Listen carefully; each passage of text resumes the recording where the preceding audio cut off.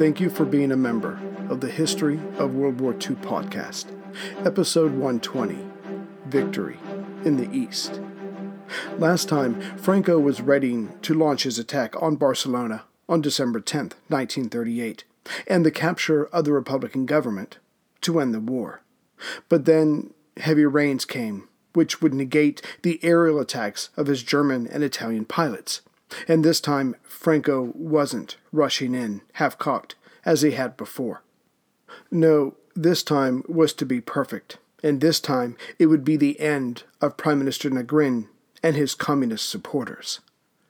On that same day, December 10th, Negrin outlined for his cabinet his Unified National Front Party, which would look little different than Franco's nationalist platform. And as the communists were expecting to leave soon, it seemed that the Spanish people would be the losers, no matter which side won. By the beginning of December, Franco's army of the maneuver had redeployed itself along the Ebro and Segre rivers. But again, as the rains came in the second week of December, this gave the nationalist and fascist pilots more time to ready themselves. Just before hostilities started across the Ebro, some 400 new Spanish pilots had left flying school and were put into Fiat squadrons. The better pilots handed over Messerschmitt 109Bs, fighters the Germans were giving up as they were receiving 109Es. And the nationalist pilots would continue to benefit from the Luftwaffe developing better and faster planes. A third group of Spaniards received HE-112s, as they had been bested by the Messerschmitts in comparison trials. The Italians tried to keep pace by rushing their Fiat G50 monoplanes for battle testing. However, the aircraft would not come in time. Mussolini's newest plane would have to wait for the next war. Facing this air power, the Republic had 7 fighter squadrons of some 106 aircraft, and of those, most of those planes were the locally made Moscas, not Russian Chatos. Even worse, little to no aircraft supplies were getting through the fascist blockade, or France, for that matter. To be sure, the Republic's ground forces were in equally precarious shape. Of the 220,000 soldiers, only some 140,000 were organized into brigades, and many of them had no rifles.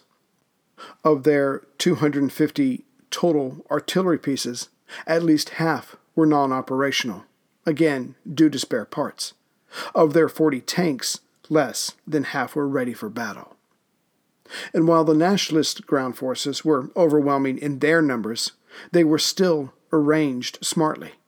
Prudence demanded it. Just above the bend in the Ebro, where the recent Republican counterattack occurred, along the Segre River, was stationed the new Army Corps of Urgell, led by Grandes, as well as the Army Corps of Maestrazgo, led by Vallino, and the Army Corps of Aragon, led by Moscado. Just below these forces were the Segre and Ebro met. The Italians, some 55,000 of them, under the command of General Gambara, were stationed along with General Solchaca's Army Corps of the Navarre. Below them, along the Ebro to the sea, was Yagué's Army Corps of Morocco. The stage was set. Not that it mattered, but the Vatican tried to step in and implored for a Christmas truce. Despite this, the nationalists launched their attack on December 23rd. The Italians, along with the Navarre Corps, crossed over the Ebro and made for Montblanc and Vals, some 45 miles or 72 kilometers to the northeast of their starting point. Theoretically, the 56th Division of the 12th Corps were standing in their way, and the 56th was one of the better armed formations, as others had been cannibalized to make this so. Not that it mattered, as the men of the 56th pulled back, making sure to stay ahead of their would-be attackers, who tried to keep up with them. As this played out, the aggressors were able to push forward some 16 kilometers or 10 miles on the first day. Not a propitious beginning for the Republicans. The next day, the Italians and the Navarre Corps took the city of Mayals, but then were stopped from any going further on Christmas Day by the 5th and 25th Corps, who did not run away. December 3rd also saw a large attack on the Republicans' far right flank. Just below Tremp, along the Noguera-Palisade River, the corps of Maestrazgo and of Urgell, after an intense artillery bombardment, crossed over and headed southeast in the direction of Artesa de Segre and Cervera, some 30 kilometers or 18.5 miles away.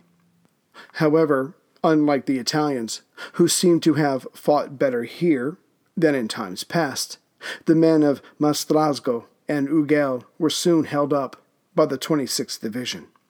Of course, these men realized that if they gave way completely, then all their comrades to their southeast could be cut off if they needed to retreat to France. This stalemate went on for 5 days, with both sides losing men, but never slacking in their attempts. Knowing how capricious Franco was, General Vigan moved his stalled main attack 30 kilometers downriver. Transferring the stuck men of the Maestrazgo Corps to Balaguer, but leaving the units of Urgell to keep the enemy pinned down, the Aragon Corps joined in on this new attack, along with 3 anti-air detachments of the Condor Legion. Their 88mm and various other Krupp artillery pieces would come in handy. Further, on the nationalist far right flank, along the Ebro, the floodwaters there were holding up Yagüe and his men. To be sure, the biggest threat to the entire defensive structure was where the Italians and Navarres had pushed across and caused the defenders to flee before them. However, then General Lister stepped in and used the 11th Division to slow down the enemy's advance near Granadella. This was on Christmas Day, and by this 3rd day of the offensive, both sides were tired. As the nationalist ground assault began to slow down, that wasn't the situation in the air. On Christmas Eve, an entire squadron of Republican Natashas were shot out of the sky by their faster and better equipped counterparts. In the next 7 days, another 35 Republican aircraft would be gone. By then, only a few partial squadrons could still take to the air. The church bells of the new year would be the death knell of the Spanish Republic. On January 3, 1939, Solchaca's Carlist fighters reached Borjas Blancas, some 50 kilometers or 31 miles behind the main defensive line. On that same day, on the far left flank of the Nationalists, the Maestrazgo Corps, reinforced by the Aragon Corps and the artillery of the Condor Legion, pushed up from the southwest and took the town of Artesa. As stated, the Nationalists had been trying to approach the town from the northwest, but they were stymied by the stalwart 26th Division. Either way, the town was taken, and another hole existed in the Republican line, which the Nationalists added onto as Yagüe's men on the far right flank had finally been able to cross the cumbersome Ebro near Asco and began to drive northeast to the coast. And the momentum stayed with the Nationalists for a while. The men of the Urgell and Maestrazgo widened their hold on the east side of the Segre, while the Aragon Corps continued to push in from Lerida and to help watch the left flank of the Italians as they took Borjas Blancas on January 5th. But as the Republicans knew, it was now or never. So the old trick of a diversionary attack was launched 220 kilometers or 136 miles southwest of Madrid by the 22nd Corps. And it was a solid opening move, as a section of some 8 kilometers wide was breached. The next day, as the 22nd continued pushing southwest, a second defensive line was fractured.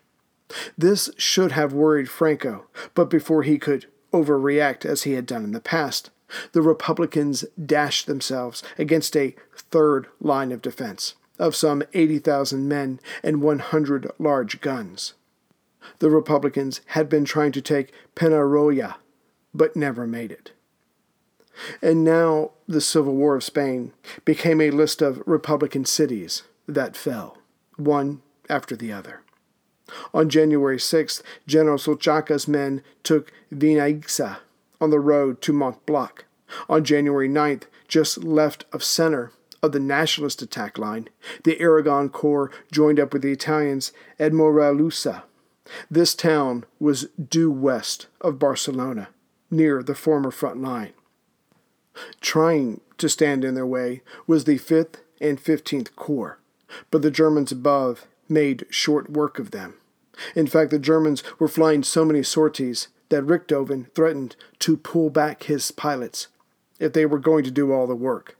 After all, they were trying to work out intricate ground-air coordination attacks, while the Spaniards were ruining this by sitting back or pretending they couldn't break through a line.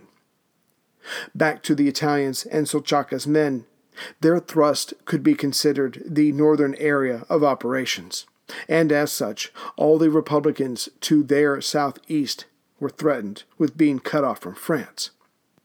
Adding to the growing terror, no city of consequence of Catalonia was not being bombed by this time. On January 12th, Montblanc fell to the surging nationalists. That same day, another 10 Republican fighters were obliterated while on the ground. The Republic's air force was close to non-existing. 2 days later, January 14th, the city of Valls fell, and it was on the road to the major port city of Tarragona, which was already being hammered from above by the Condor Legion. To be sure, the Republicans still held territory south of Tarragona, but then the Moroccan forces completed a 50-kilometer forced march north. It wasn't their first, and joined up with the Navarre troops to surround the city. With such a maneuver, any Republican forces south of the port city had to count themselves as cut off, or now, in enemy territory. On that same day, the men of the Aragon and Maestrazgo Corps occupied Cervera, back to the northwest, a third of the way inside Catalonia. By now, Franco's forces had captured some 23,000 prisoners, killed more than 5,000, and had wounded another 40,000. Considering only some 140,000 defending troops were at least partially organized and armed, this had to be seen as the true end of the Republic's hopes of remaining independent of the nationalists. And Franco wasn't done. This had been the end he had been working for. This time there would be no let-up. Catalonia would come under his heel. And now for the saddest, most pathetic part of the Battle of Catalonia. For all of the bravado, the call-ups, the resolute messages coming from Negrin, no one thought to surround Barcelona with trenches. Once the defenders stopped fighting or were pushed aside, there was no physical barrier between the insurgents and the capital. As was noted when Tarragona fell, there was not even a kilometer of trenches around the main city. As this was the case, the only possibility left was to call up more fighters. So the class of 92 and the future class of 42 were called up on January 9th. But this would not be enough. By now the defenders were outnumbered 6-1. So then came the mobilization issued for men and women between the ages of 17 and 55, which made little difference, as there was no weapons to give them. As the saying goes, a drowning man will grab for anything, even the tip of a sword. Thus, if those around Barcelona were truly trapped with no other options, they probably would have fought on to the end. But they did not, because they did not have to, for the way to France was still open. On January 22nd, General Rojo had the unpleasant task of telling Negrin there was no longer a front to this war. Negrin responded by telling everyone in the government to go north and make for the cities of Gerona and Figueras, even closer to the French border. Meanwhile, the men of Solchaca, of Yagüe, of Grandes, of Valino, of Gambera were coming ever closer to Barcelona and the coast. As the governmental personnel and civilians left, thousands of documents were set ablaze. This led to several fires that spread throughout the city, which added to the chaos. Even seriously wounded people crawled out of the hospital to make their way north. By January 26, 1939, nationalist troops started entering Barcelona. Yagüe's men were given 5 days to steal whatever they wanted, with no regard to if the owners were supporters of Franco or not, but had kept their nationalist views to themselves. Of course, random killings came with the looting, and some 10,000 people were murdered within the first 5 days. The Italian troops were horrified by this, but Mussolini's orders were that anyone found to have fought with the Republicans was to be shot on the spot. Il Duce justified this by saying, because dead men tell no tales. The Italians did as they were ordered. Now that the Republican capital had been taken, it was time for the revisionists. Not that they were always on the same page.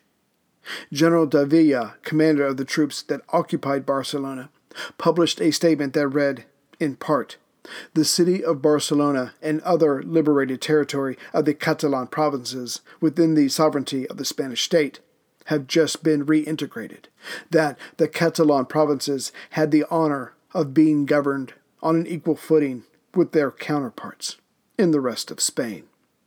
However, General Arenas, the Undersecretary of Public Order, put his own decree out that made it clear to the locals that they had been beaten by a conquering army.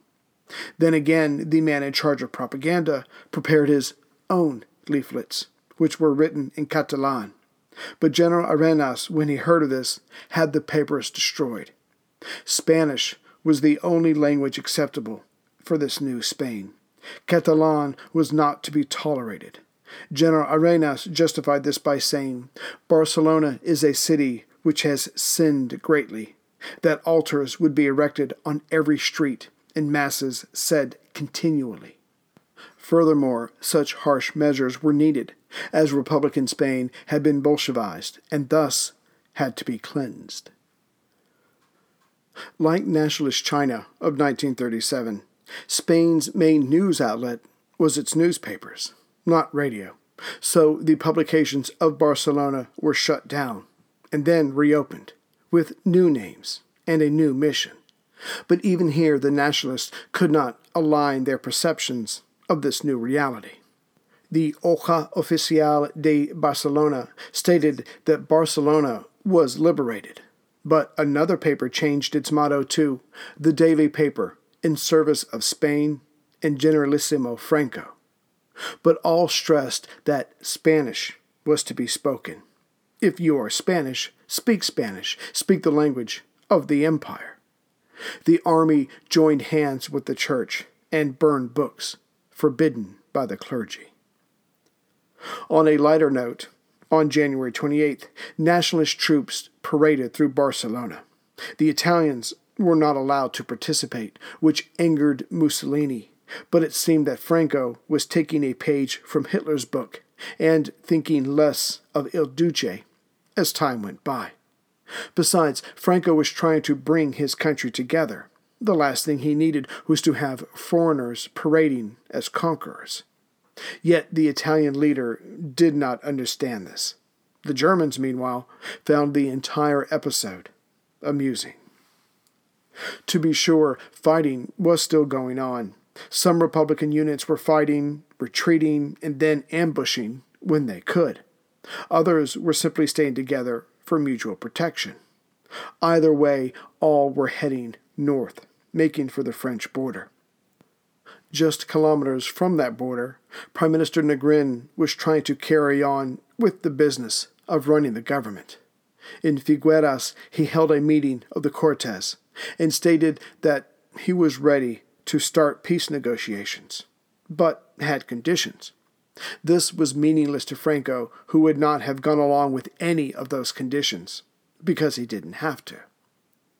A few kilometers south of Negrin's position, nationalist troops entered Guanara. Their pace was slowed down by blown bridges and ever-increasing number of prisoners. As for the bridges, that was mostly caused by the doing of the Condor Legion. After all, they were there to practice their skills, certainly as this war was all but over. Another chance to hone their strafing skills came as the people fled along the roads or in trains. As Richthofen reported back to Berlin, the pilots are gradually getting a taste for it. Another 15 Republican fighters were shot down, trying to make their way to Madrid. As the Republic continued to collapse, the last of the men of the international brigades were waiting to leave. When they heard of the defeat of Barcelona, some thousands of them offered to stay and fight. But Negrin could not agree, as it would anger Franco even more. So the foreigners went to the Spanish communists, who agreed and armed the men. Some 5,000 of them were loaded onto a train and made their way to Barcelona. Amazingly, they made it as far as Granollers, some 15 kilometers north of the capital, before the train ran into an Italian reconnaissance unit. The Italians there were either killed or captured. Soon a column of another Italians arrived. The experienced foreigners quickly took out the first and last vehicle of the enemy convoy. The Italians were now trapped. Soon enemy fighters were overhead, strafing the foreign brigades, and they were eventually come upon by an even stronger Italian force. But by then, many of those trapped Italian troops from the column had already been killed. The foreigners then spent the next week engaged in a fighting retreat until they crossed the border. Despite the nationalist success, the ground troops were getting tired. As such, they slowed their pace, allowing more Catalonians, civil, military, and governmental, to reach the French border. But also, Franco changed his focus and told his generals and German and Italian allies to make sure any Republican troops who still wanted to resist could not make their way back to Madrid. That would be dealt with soon enough, and Franco did not want to see the area reinforced.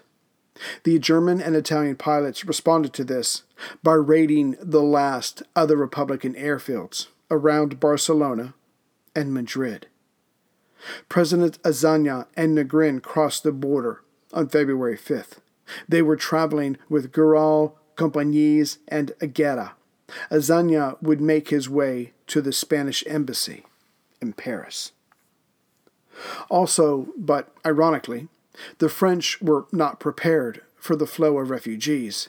The only thing Paris had sent to the border were soldiers, which is perhaps why Franco had been nervous about an intervention, though he was constantly told by Rome and Berlin that the Republic would not be giving them any trouble. Panicking, the French border was closed, but when some 200,000 refugees were protesting to get in, Paris had no choice but to relent on January 28th, however, with conditions. The French government made it clear that soldiers and men of military age would not be allowed to cross over. Still, some 200,000 people went north. In a relatively short time, that number would reach 500,000. As for the men held back, thousands of them went into the mountains and crossed over without permission. By February 3rd, some of Franco's troops were within 50 kilometers of the border. Any chance of those Republican troops still fighting, of holding them back, were gone. The problem of nationalist troops now belonged to France. Those on the right in France, of the French press, the politicians, wanted nothing more to do with the refugees. France had already been caring for almost 500,000 people from various far-right nations and didn't want to foot the bill anymore. But even they did not have an answer to the question, how do you keep out Republican troops who wanted to enter and were armed? As for the pilots of the Condor Legion, they had their own problems. The closer they flew to the border, the more white flags they saw, raised in surrender. And yet, by the first week of February, the Germans were being shot at, in the form of warning shots from French ground units. The German and Italian pilots had done much to make Franco's victory possible, but it seemed their time serving the nationalist leader was over.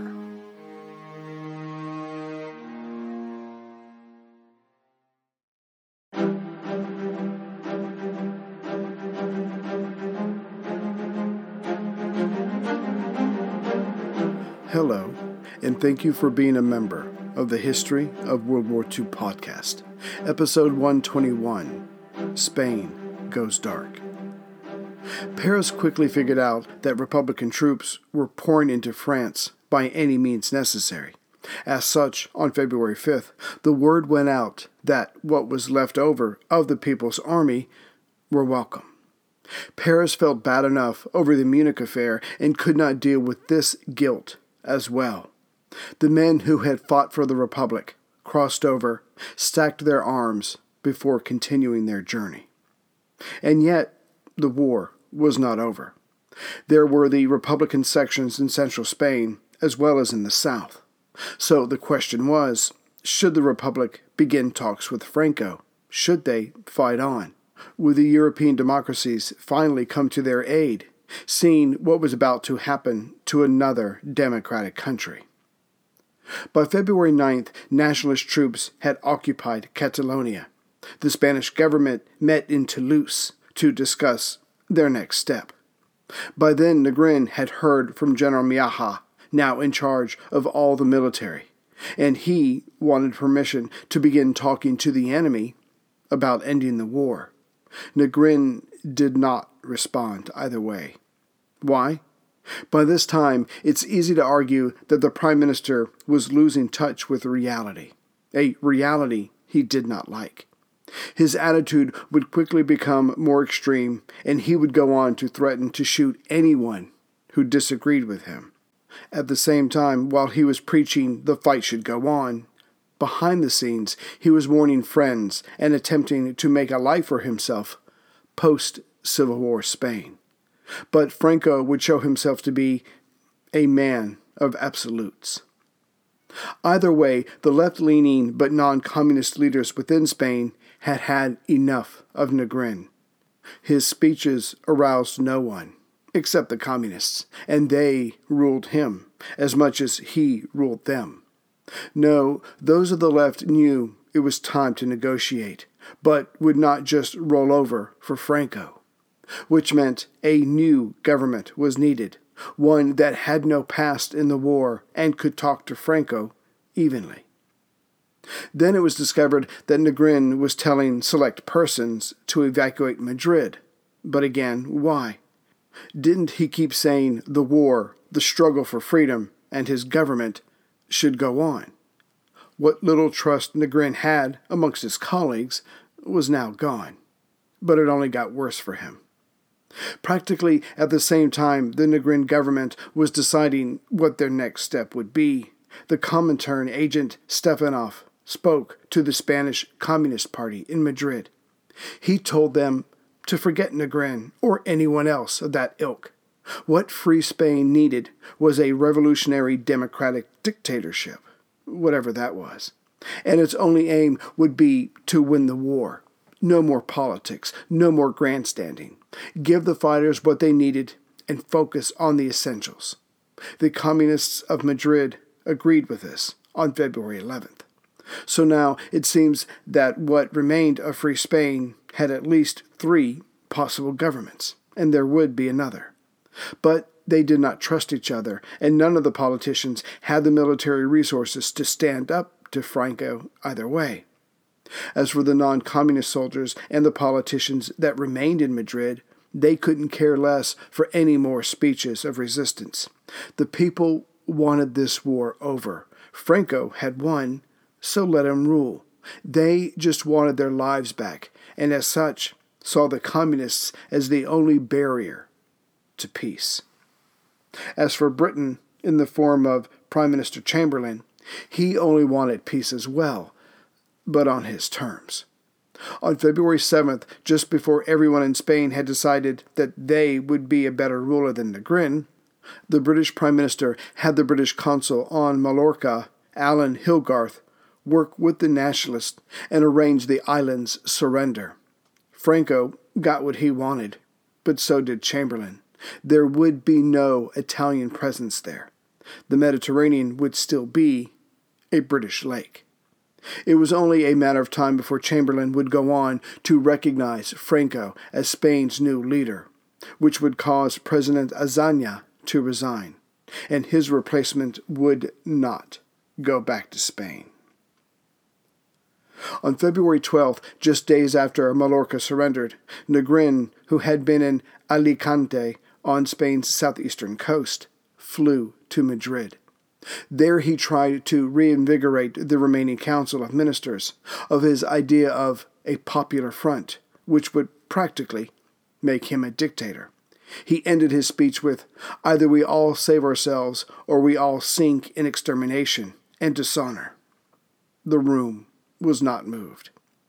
Ironically, on that same day, Franco delivered his Law of Political Responsibilities that stated anyone who had resisted the Nationalist Party's attempt to save Spain from corruption, actively or passively, was a criminal and would be treated as such. This pretty much encompassed everyone not in the Nationalist Party. So if Negrin or the communist or the left-leaning non-communist continued to fight, they could expect no mercy if they went down in defeat. And that do-or-die scenario was exactly what Negrin was heading for, whether he knew it or not. With Negrin saying his piece, he settled down, but not in Madrid or in Valencia in the south, but near Alicante, further south. There he was guarded by 300 communist commandos, so could keep up the self-delusion that he was still in charge of a government. To make matters worse, one minute he would send a message to Madrid exhorting central Spain to fight on. The next, he would be planning mass evacuations. This Negrin-generated confusion caused gridlock in Madrid, as the officials there were not sure which way to turn. Not that it made much difference. The people of Free Spain just wanted the war to be over. Franco had won, or was about to, so it was time to get back to normal. Those who resisted Franco at this point mostly did so because it seemed to be better to die fighting than by a firing squad, and those were their only two choices. But if the people wanted peace, so did the foreign governments. On February 27, 1939, London and Paris recognized Franco's nationalist government, currently stationed in Burgos, between Madrid and the northern coast. Marshal Philippe Pétain was made the French ambassador to this new Spain. In return, Franco's man offered his letters of accreditation to French President Lebrun. With this being done, Paris handed over to Franco all the Republican arms, material, and gold deposits being held. Chamberlain, for his part, told the House of Commons that Franco promised there would be no political reprisals, but he knew this was not true. For London and Paris had their own problems, so needed Spain cleaned up post-haste. The United States as well recalled its ambassador to the Spanish Republic, so as to start over with Franco. This was when President Azaña informed Negrin of his resignation. Technically, Diego Martinez Barrio, the leader of the Cortes, was supposed to take on the role of acting president until he could organize an election for a new one. Martinez Barrio wrote to Negrin and told him he would come to Madrid and organize things, but that Negrin needed to start peace talks with Franco. For the second time, Negrin did not send back a response. That was it for most of what remained of the Cortes and General Rojo. They would not return to Spain. Back in what remained of Republican-controlled Spain, Negrin called those military leaders who were still with him and Admiral Buiza, commander of the Republican fleet. The Prime Minister gave a stirring speech that implored the men to fight on, but that he was seeking a peace with Franco, which he wasn't. He then fully left reality behind by telling his men that, in a short time, France would be releasing the held-up guns to him, and that, as war was coming to Europe, very soon they would have allies. The generals were not convinced or impressed by this. Admiral Buiza said that unless he received pay for his men and supplies right now, then the fleet would have to leave Spanish waters, as it was currently unable to fight. Then General Miaja stated, but probably just to have something to say, that he would fight on. The government and people of central Spain had been cut out of Negrin's inner circle for some time now. As such, none of them had trust in him to look after their best interests, which led to a diverse group of officers, liberal Republicans, and anarchists to come together to figure out their own solution. First off, they knew that Negrin was close to the communists, so they would probably be taking away their own and their allies, as they controlled most of the shipping of Free Spain. This had to include the Prime Minister and his loyal followers, of which few were in Madrid. The communists had been hard on the non-communists over the years, so there was no love lost between the two general groups. So when the communists left, they would go alone, and Franco would want to wage a bloody revenge on whomever was still around. But here was the problem. While General Cipriano Mera controlled the forces of Guadalajara just north of Madrid, the three other corps were under the command of communist officers. None of them could simply pull back, or the entire northern front would collapse. And it didn't help that when Negrin went to the front at the end of February, Colonel Casado, in charge of the northern section, told Negrin what he thought exactly of the politicians who told the soldiers to fight on, even though they had nothing to fight with, while those same politicians went around taking things to sell after they abandoned Spain. And this mad game continued on, with Franco as the clear winner and thereby judge, jury, and executioner. The officers of Republican Spain sent out feelers to nationalist agents, thinking they could get better surrender terms than Negrin and his communist supporters. Word of this got back to Franco, who played along, anything to get the Center Army to surrender. Colonel Casado, commander of the Center Army, met with a nationalist spy to seek terms, and then met with a British diplomat who promised to try to get Franco to lessen his desire for revenge. Franco's terms were vague and ended with a threat. The surrender must be unconditional, but those men tricked into fighting would be pardoned if they laid down their arms now and worked hard for the new nationalist government. Word of this got back to Negrin on March 2nd, yet he did nothing to stymie it, as it would not be his signature on the surrendering document. But Negrin did react to this news in a self-serving way. The next day, March 3rd, Negrin announced a whole slew of promotions and transfers. In its entirety, the communists would be moved to the southeast coast, and the non-communists would still be facing Franco's troops. Of course, those who would still be around Madrid guessed that Negrin and his communist advisors were about to make their getaway. Even worse, Franco read this news differently, that the communists were gathering their forces as to renew the offensive. Still, Negrin was the prime minister, So the units began to move around, which led to rebellions, but ones that conflicted with each other, not the nationalists.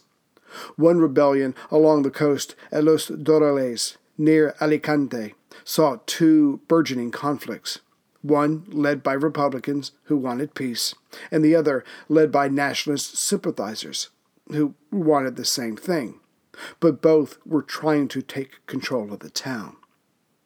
As Admiral Buesa had his fleet stationed there, he knew this would attract the attention of the Nationalist Air Force, worse, probably the Germans and Italians.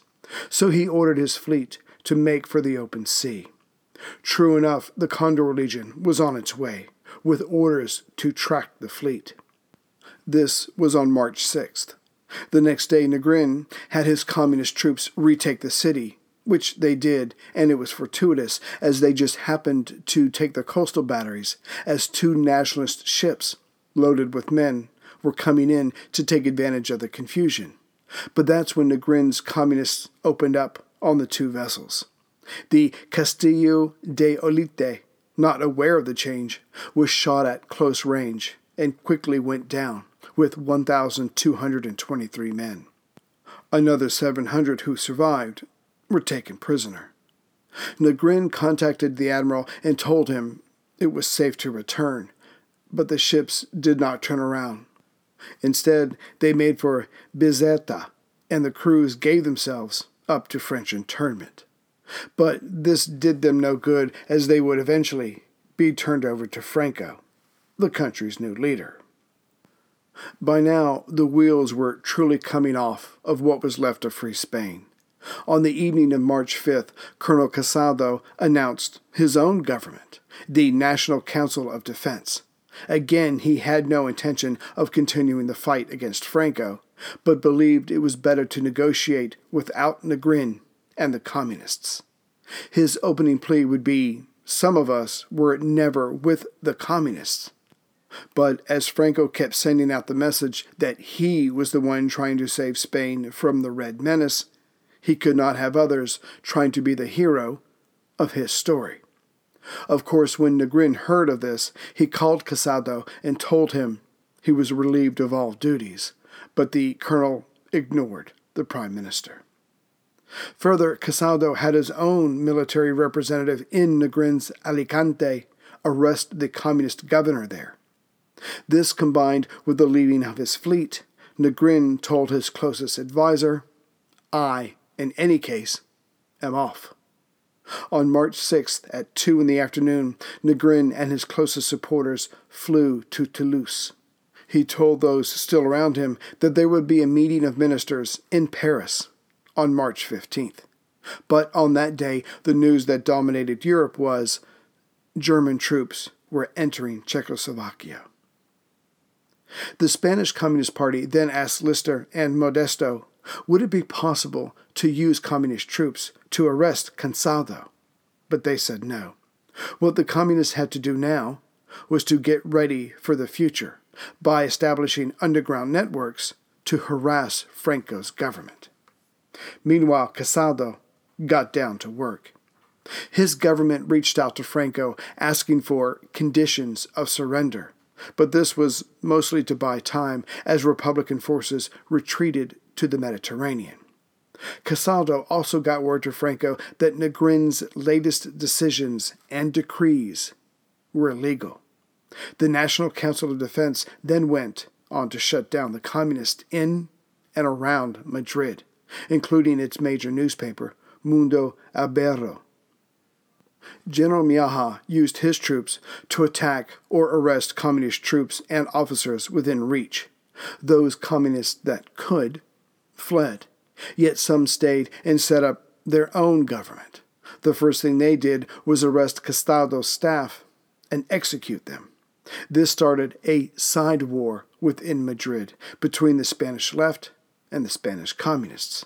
But as the left had more men, had the sympathy of the people on their side, and the practical advantage of controlling the telephone lines, the fighting ended on March 12th. More communists were rounded up. Some, their leaders, were shot. Casado got back to dealing with Franco by asking that no reprisals were to be undertaken against civilians or soldiers, and that 25 days was to be granted to anyone who wanted to leave Spain. Franco's reply promised nothing, but he didn't have to. He'd won. On March 21st, Franco sent word to Casado that the Republican Air Force would surrender on the 25th. Casado agreed, but bad weather made this impossible. Casado tried to explain, but Franco's agents were ordered to rebuff them. The next day, March 26th, Franco's troops advanced on all fronts. There was little to no resistance as nationalist troops moved in and on Madrid and Republican-held territory to the southeast. Some men piled up their guns and were herded away. Others simply threw them down and made for home. Normalcy was the order of the day. As the National Council for Defense had nothing to achieve, it disintegrated. Casado went to Valencia to organize that area's surrender next. This was set for 11 a.m. on March 29th. As Franco's soldiers marched into port cities and other areas held by the enemy, a mass exodus was underway. However, ship captains, afraid of being caught themselves, left, many without taking on any passengers. Casado managed to board a British cruiser. As the Italians helped gather up prisoners, they witnessed many killing themselves rather than being turned over to Franco. The rest were gathered in prisons, bullrings, and temporary settlements. The first of Franco's men entered Madrid on March 28th. After them came more soldiers, but also trucks full of food. Police were sent in to stop any fifth columnists from revenge killing. Now that Madrid was his, Franco wanted it calm. However, other troops were sent in, mostly phalangists, to get on with punishing those who resisted the coup of 1936. The priests then came in to bless everyone. Pope Pius XII sent a message to Franco. "We give sincere thanks with your excellency for the victory of Catholic Spain." On April 20th, 1939, the Non-Intervention Committee, based in London, dissolved itself. Soon, Franco would issue the repressive laws that insisted upon revenge for everything that had happened in the Red Zone since July 18th of 1936 until the liberation. By most accounts, some 200,000 people were executed. Those that were found guilty but survived lived out their years in one of Franco's 500 prisons.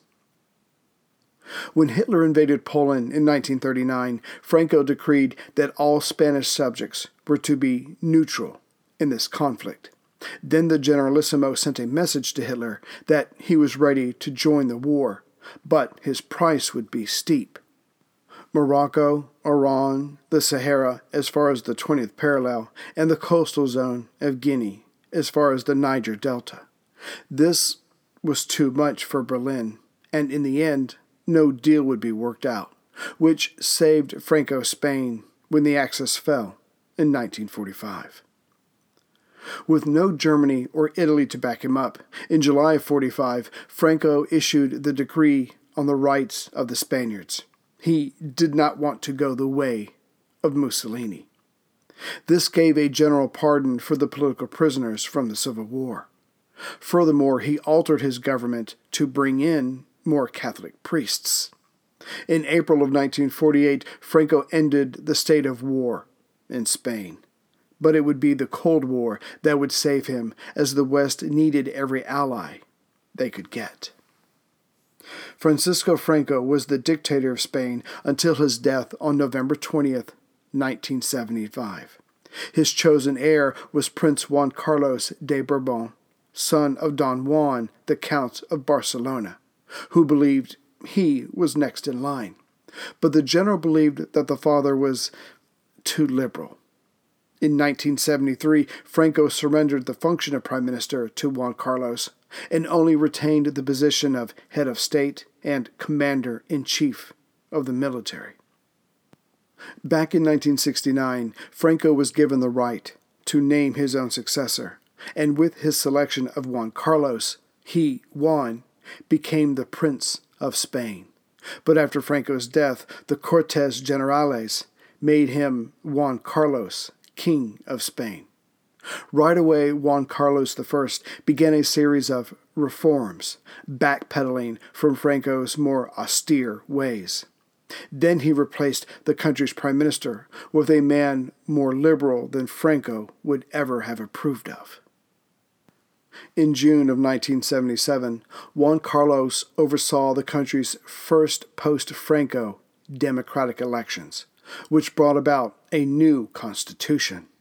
Spain's second election in 1982 saw the overwhelming victory of the Spanish Socialist Workers' Party. In all practical ways, Juan Carlos was no longer the active leader of Spain's government.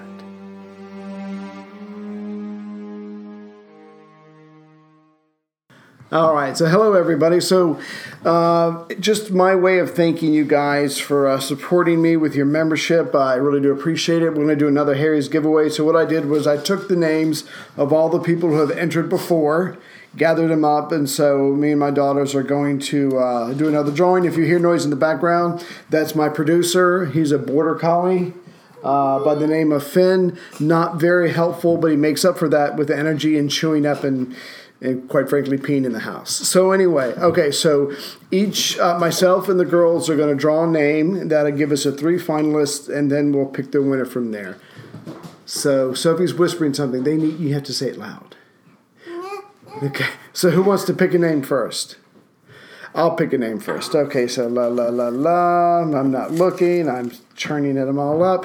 So the first person is David Ryland, who I got to meet in Australia. That was pretty cool. David, it was finally great to meet you. So, and again, I was not cheating. I just reached in there and randomly grabbed a name. Who's next?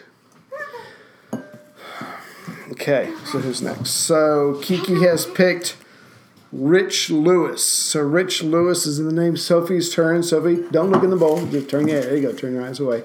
Mix it up. Okay, so Sophie has picked Alex Atterbury. So finally Alex is in the running. He's entered every single contest. So good luck, Alex. I'm sure this is the one for you. Okay, so we're going to dump all those out. Bye-bye. And mix them all up. Just kidding. So, are we yes. just going to pick the winner, or are we going to do it again? And then No, this is to determine the winner. Okay, so... No. Okay, so I'll do it so it'd be fair because they both want to pick the winner. So I'm not looking. Oh, Sophie's got her... Now I can't find the bowl because Sophie's covering up my eyes. I've randomly grabbed one, and the winner is David Ryland. So congratulations, David. I'll be contacting you. Yes, the bicycle enthusiast who's going to outlive me. Yeah, that's very loud. So I'll be sending him Alex. Sorry again, dude. But anyway, there'll be more in the future, I promise. And David, I'll be emailing you soon to get your details. Thank you for everybody for supporting the show and listening. If there's ever a subject you want me to cover in the future on the membership episodes, you let me know. Sophie wanted to burp her contribution into this conversation. Okay, and she wanted to say hi. Okay, Kiki, is there anything you want to add? No. Okay, Kiki is being... Bye! Bye. So, Kiki, so to sum up, Sophie burped, said hi, and then said goodbye. Take care, everyone. Bye!